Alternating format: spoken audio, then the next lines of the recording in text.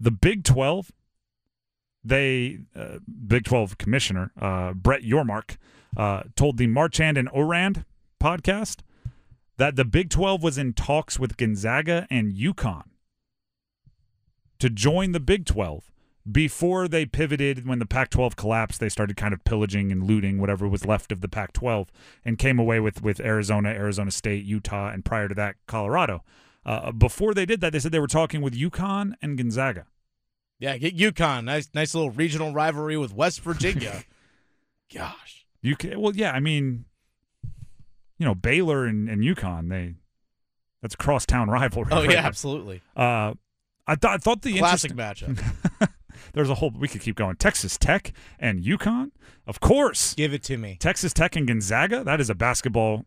Can't wait for Iowa State, Gonzaga. But they were they had the conversations, right? And Yormark, as part of the podcast, said we're no longer interested in doing that because these other things popped up. And I'd want to ask this question to ACC fans and fans of ACC teams.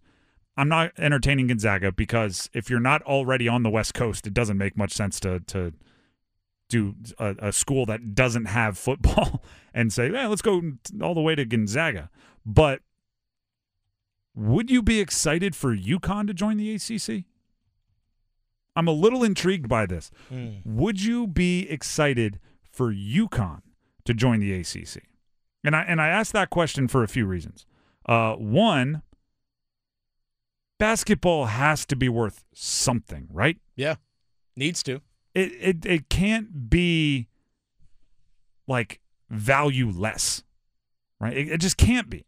I know everyone knows football's a different beast and football drives everything, but if you add a national championship perennial contender to the ACC basketball schedule, that has to be worth something.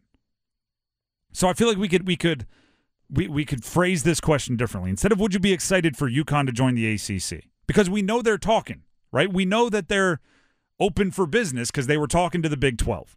They'd answer the phone at least. Oh, yeah. So now you have to decide, do we want to call them, right? That's what the ACC has to go into.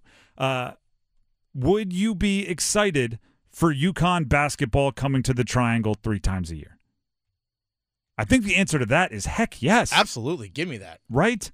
We get excited. Kansas and Carolina are playing home and home, and I'm like, that's a blue blood coming to a team's arena. It's not some neutral court that is in the Bahamas or New York City or the wherever. That is a home and home. That is awesome. We got very excited for that.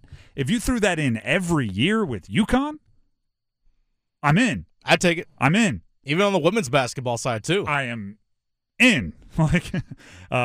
Hugely in. But in a world where football means so much, would you be as excited for UConn football added into the rotation for non-protected matchups in the ACC for the teams down here? Right? Because obviously I think if there's going to be those protected matchups, it would be Boston College, Syracuse, and UConn would kind of start to build a regional rivalry up there. Like that would be the main course of their protected matchups. I don't think UConn hurts anything there. And there's the potential for them to help some things, right? UConn basketball, awesome. Women's basketball, awesome. Football, I don't think they do any damage, right? Like, by the way, both State and Duke are playing UConn this year up in Connecticut in stores. So we're going to get a little taste of it this year. That's non-conference action, though. If you make it a conference game, I don't think they hurt anything. And matter of fact, they're beginning to pour some money into football.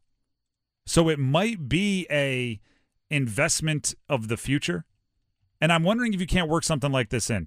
Dennis, how do you feel about this as a trying to put my business hat on? Right? Okay. Talk to me. I do a lot of looking at college sports with my emotional fan hat because I just like it so much. But I'm starting to see all of the decisions are made with business at the forefront rather than like fandom and the tried and true traditions and all that. We just saw a very complicated agreement between the Centennial Authority and the Carolina Hurricanes. Yeah. And 20 years. It came with a 20-year extended lease, but also a $300 million commitment from the Centennial Authority to build up renovations within PNC Arena, and within that, Carolina and Tom Dundon, the owner, they committed $125 million or whatever back to PNC over the length of the deal. So there's these very complicated commitments to spend, right? I almost wonder if you bring in UConn, because UConn, I believe, has been looking to be a Power 5 team for a while, probably a little desperate, probably seeing all of the movements in college sports and saying, why can't we get in there? So let's get the highest paid lawyers from Carolina, from Duke, from State, from Florida State, get them all together, right? And draw up some kind of agreement, draw up some kind of contract that says, we want you in the ACC, right?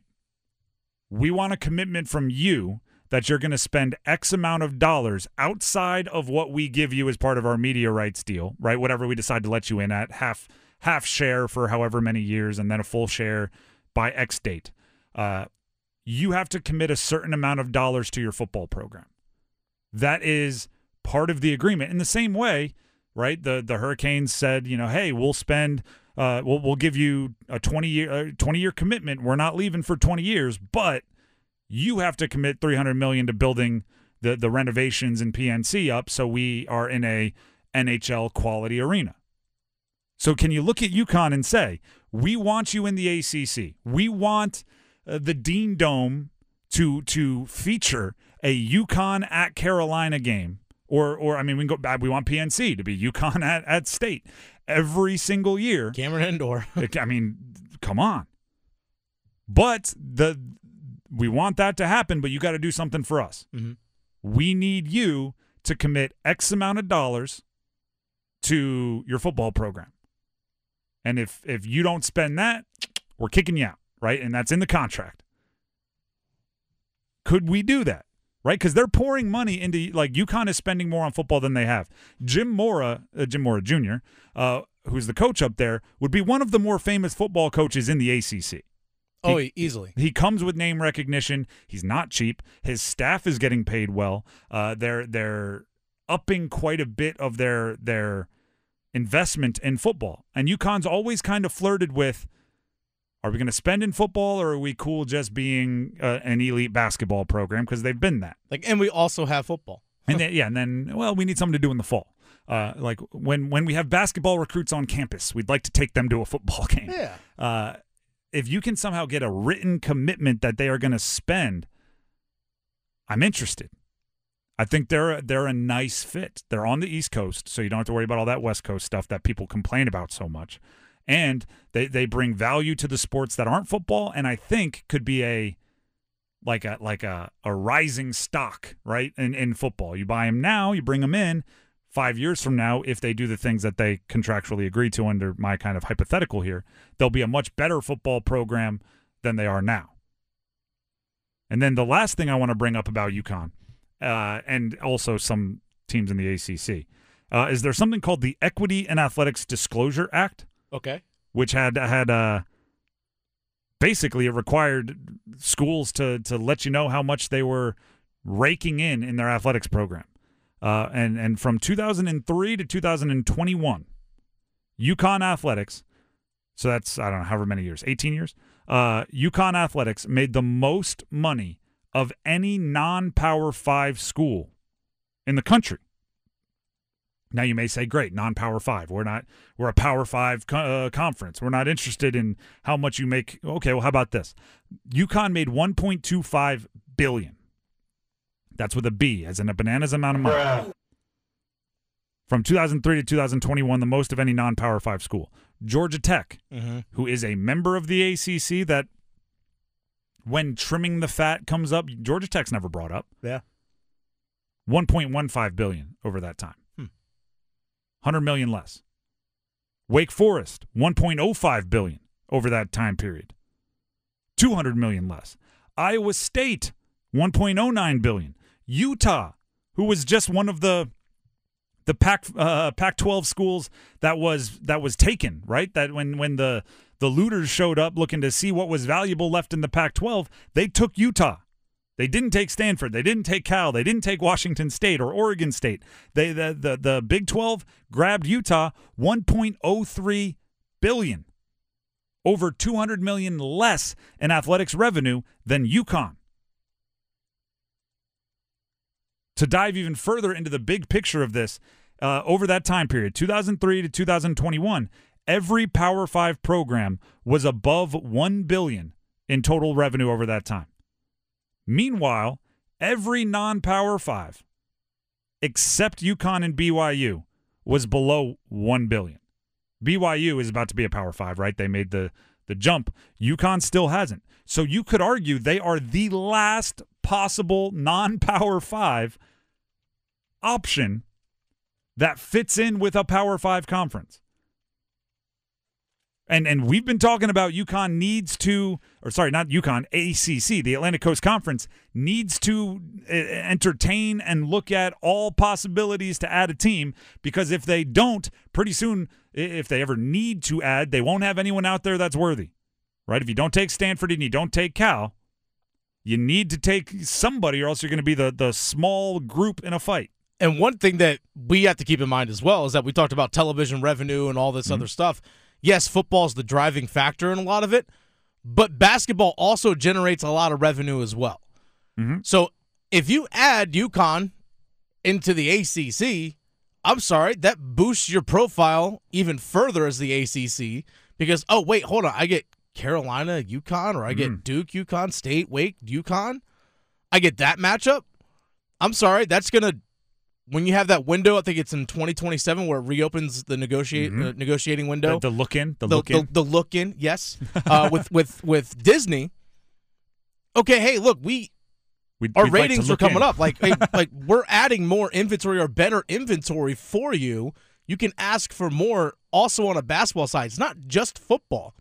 There's other inventory from these other sports that do generate revenue for the broadcasters, in this case ESPN.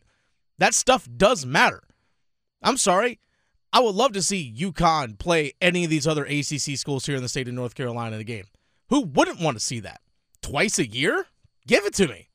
And because they are a legitimate basketball power to rival the basketball powers in the ACC, you can almost reverse engineer a rivalry that way. Everyone keeps talking about losing rivalries. It might be one of the few opportunities where you can build a rivalry, right? You have a couple overtime games, a couple games where, right, like Hurley gets going, right, because Hurley's the basketball coach up there, throws a jacket a few times, gets a couple tees in an away arena. All of a sudden, okay, now that fan base doesn't like UConn. Now football, okay, no, we don't like them, right? You rep the same school. We don't like it. It's a, like, I don't think that would have happened probably with a Cal. I don't think that would have happened probably with a Stanford, because as it stands right now, they aren't really on par with the powers at the top of any ACC football or basketball. But it could with UConn, right? There's a seed planted there with UConn. And most importantly, I'll say this about the ACC, and I've said this throughout this whole thing. No bad ideas. You treat every single meeting when it comes to the ACC powers that be like a brainstorming meeting in a startup, right? You have a whiteboard up front and you go, no bad ideas, no stupid ideas. Send them up here. It's a brainstorm. UConn, not only do I think it's not a bad idea, even if it was, bring it up, right? Bounce it around the room. See what everybody says. I'd entertain it.